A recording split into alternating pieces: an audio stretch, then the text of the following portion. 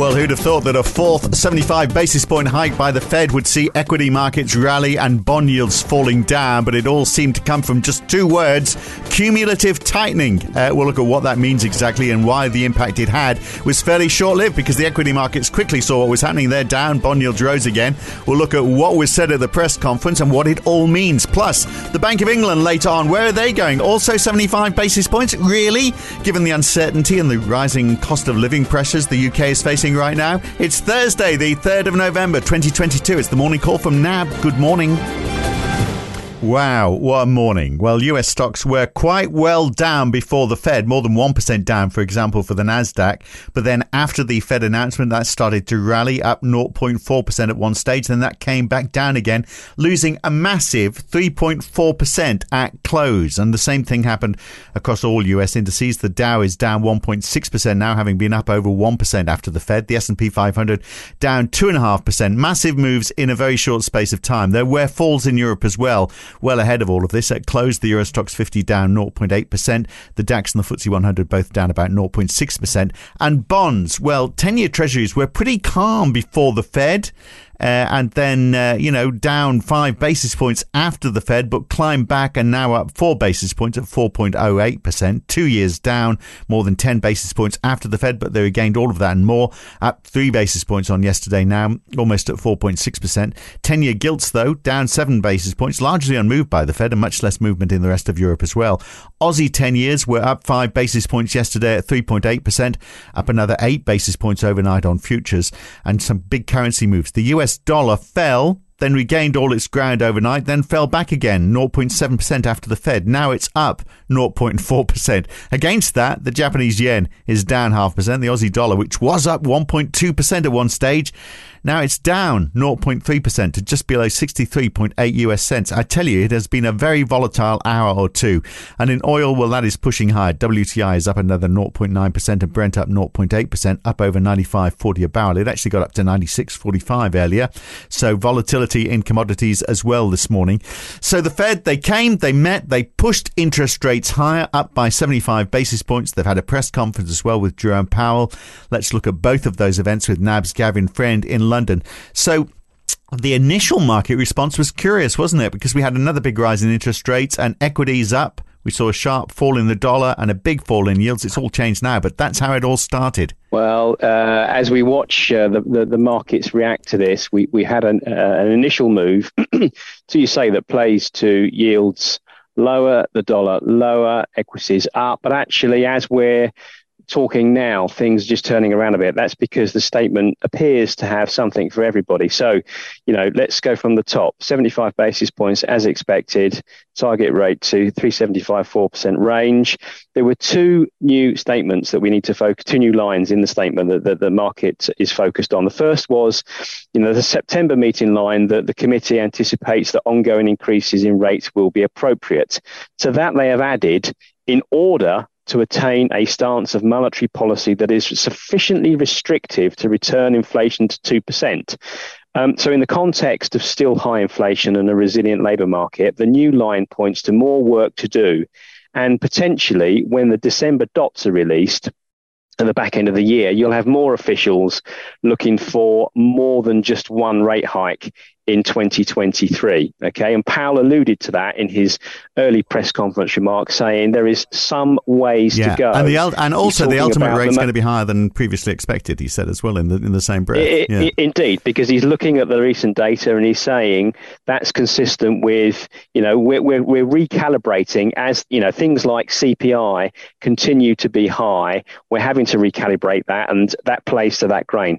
The line that initially caught the market's attention, however, is cumulative tightening. Is that the one? The phrase of the day? That is the phrase of the day. So in determining the pace of future increases, the committee will take into account the cumulative tightening of monetary policy, the lags with which policy affects economic activity and inflation.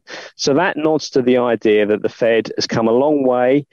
Levels matter. This is an idea that's been posited by Brainard and others, and the fact that the market of these two, cancelling remarks really, and the face value, the market seized on that latter one. Yields lower, the dollar lower, equities were down on the day, higher because on the day. Because they've taken that as a sign that, hey, you know, we're going to see now what the lag, because they talked about the lag effect as well. So it's being read as, we're going to slow down for a bit now. We're going to see what the impact of all of this has been, the cumulative impact of all of this.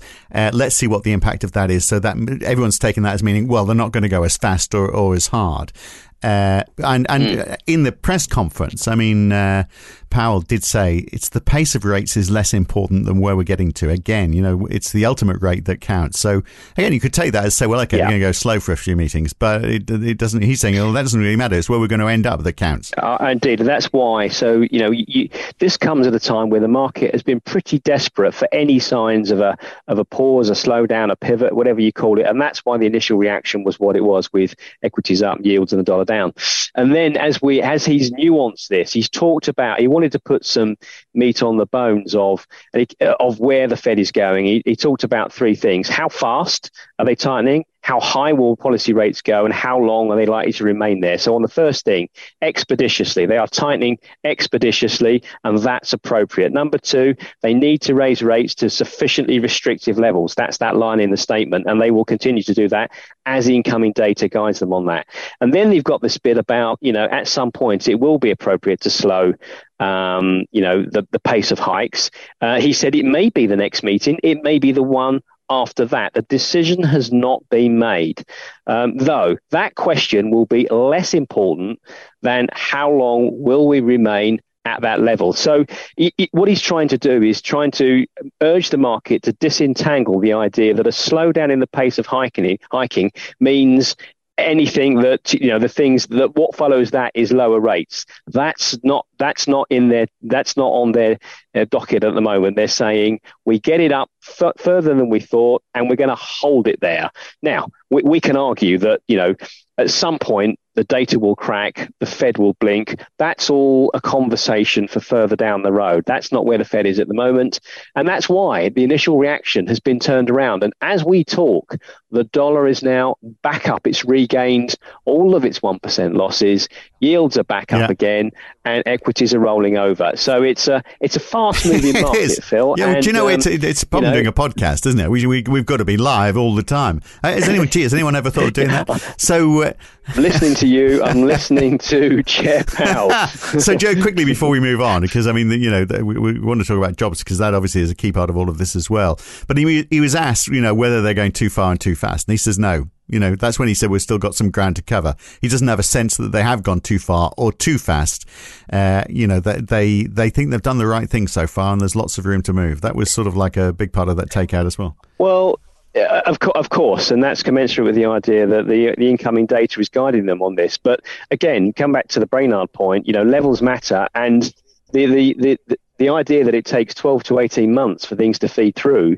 You know, if the housing market is already slowing down at this time next year, where are we going to be as the impacts of what they're doing now are still rolling on through? And you've got to join that with monetary tightening across the world. It's not just the Fed. Everybody's doing it. So we can sit here today and say this is the right thing to do, given what the data is telling us today. We've got no line of sight of the cumulative, of exactly what he's talking about, which is the cumulative effect, because that's going to be 12 months down the road. So anyway. I guess one of the concerns for the Fed, obviously, is the tight labour market. And we saw that again, didn't we, in those ADP job numbers for October, much higher than expected. That compounds the impact that we saw from the strong job openings that we saw earlier in the week as well. So we've got more people employed, more jobs open. We're probably going to get confirmation of that, I would have thought, in non-farm payrolls as well. So we have got a very tight labour market. So, I mean, perhaps it's not surprising. We've gone for 75 again. Yeah, that's probably right, Phil. But I mean, in terms of the ADP, we need to be a little bit cautious, because this is only the third reading under the new methodology. I know it's higher than the consensus. The consensus, again, under that new method, we should perhaps treat it with caution until that series beds in and we get a better idea of whether it's an accurate, indicator of where non-farm payrolls go. That said, the fact that ADP has sort of underclubbed or undershot non-farm payrolls in the last two outings. That makes people think, well, if we're, if we've got a decent ADP number today, then non-farm payrolls could be stronger. And of course, it follows the numbers we had out of the JOLTS measure 24 hours earlier, which, along with an upwardly revised set of numbers for the month before, pointed to your point, and labour demand remaining high. The quits rate, it's off the high, but it's still elevated, and that points to all that kind of stuff, that the labour market is still there. So Europe's still a world of worry, isn't it? We got the global final manufacturing PMIs for the euro area yesterday, and they showed a slowdown, 48.8 last time, down to 46.4. Now, this is a downward revision on the provisional read. Germany's manufacturing PMIs down to 45.1, down from the provisional read of 45.7. This is the lowest now since the early days of the pandemic, May 2020, in fact. We've got quite a decline in new orders and output as well. There's no sort of signs of any golden shoot or much sign of hope, really, in the European economy right now. Where's the good news? I'm not seeing any. Yes, but none of this is particularly new. We know that Europe is going through a real, terms of trade crunch on energy, and that's going to be painful. And the cuts that they're making on energy usage would suggest that they've got some way to go, the risk of blackouts and that kind of thing. But it's not new, and Europe is trying to put measures in to get over this. I'm more interested on things like breaking up that pricing model for energy. This is the new news and what have you. So we'll see how that plays out. But of course it will come now on the back of a Fed that looks like it's resurgent. It's got more skin in the game, and maybe that keeps the dollar a little bit stronger for a little bit longer. Yeah, and that doesn't help inflation everywhere else, does it? Or the balance of trade. So we had Germany's balance of trade. They improved, a 9 billion euro surplus for September, we heard yesterday, but not because of rising exports. They actually fell. Just a big fall in imports, down 2.3% month on month. I mean, the fact that everyone's currency is getting weaker against the US dollar doesn't help in situations like that, does it? So look, let's get back to central bank talk, because the Bank of England later today, the question is, are they going to go 75 basis points? Are they going to go less? If they do go less, then obviously they're going to be keen to not appear dovish, just like the Fed. If they are going to be saying, look, if we slow, that doesn't mean we're preparing to stop. We're just taking stock of where we are. Well, I mean, the consensus is very firmly for 75 basis points. That would see the Bank of England finally join the 75 basis point rate hike club a bit late in the day. I mean, they have been hiking now for almost a year. They were one of the early hikers in December last year. And so coming Can to the UK economy support that, though? Well, I mean, it's a very good question. And, there have been stories such as like in the FT that the Bank of England is flying blind into this meeting because it doesn't really know what the government's going to be doing in terms of its fiscal package when that's, it was delayed and it's going to be announced on the 17th of November. I would say it's partially cited, really, because, we're led to believe that there is a now better relationship between the Bank of England, the Treasury, and the government. And actually, they are at least talking to each other alongside the OBR. And one would hope, I mean, if you look at the news flow coming out of the UK government talking about filling this black hole in the public finances, the idea that they need to make some savings, which will come from tax rises and spending cuts. I think that they're talking about a 30 to 40 billion black hole, and yet the press is talking about making savings of 50 billion. It's clear that to try and regain some of that lost reputation for fiscal probity, the government's going out hard.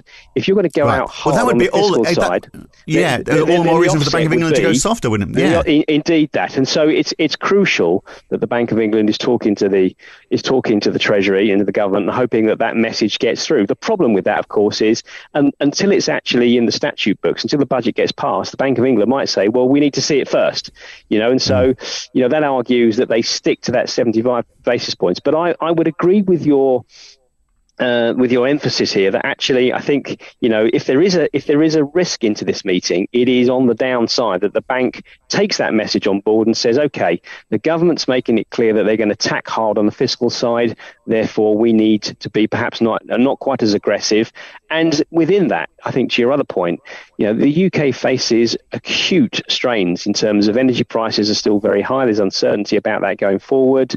We continue to have the cost of living squeeze. We've now got mortgage rates going. That's the next shoe to drop. That's really going to kind of strangle the UK economy. And so, I think there's going to be a protracted debate at the bank, and we're going to get. Because it's the quarterly forecast, we're going to get new inflation and GDP forecasts. And on the GDP side, they're going to be worse than we saw in August in terms of a recession that's going out to 2025. It's likely to be deeper. And on the inflation side, because rates are higher and because of what we're facing into, we're likely to see the bank forecasting once again that the 2% target will be met, probably at some point in 2024, and maybe earlier in the year, actually. And so, it does play to the grain that the bank perhaps doesn't need to go as hard as markets, and certainly as markets are pricing in, which is, 4 3/4 of a terminal rate in the UK. Which is why I'm sort of saying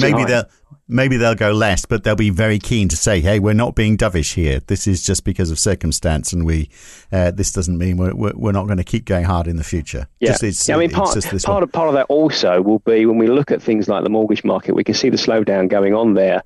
They will be looking at how high do they think unemployment's going to rise. Now, last time they suggested something like 5.5% at the back end of 2024. If we start to, if they start to make, worse forecasts of that in terms of higher unemployment, again, that's going to play on their minds in terms of, how much damage will they be doing to the economy by going really hard on policy at this stage. I mean, I think, I think to the point of the Fed, levels matter, here in terms of, the cumulative effects of the rate hike so far, and the fact they've been doing this since last December, it's not an irrelevance really for central banks. Yeah. All right. Okay. Cumulative tightening. That's the buzzword for today, isn't it? Good to talk, Kevin. We'll catch you again next time. Cheers, Phil. And of course, the upshot of raising rates, eventually home loans go down 9.3% month on month in September in Australia. By the way, today, the Caixin PMI for China, the US and Canadian trade numbers, US factory orders, lots to get stuck into today. We're back again tomorrow morning for another one. I'm Phil Dobby for NAB. See you then.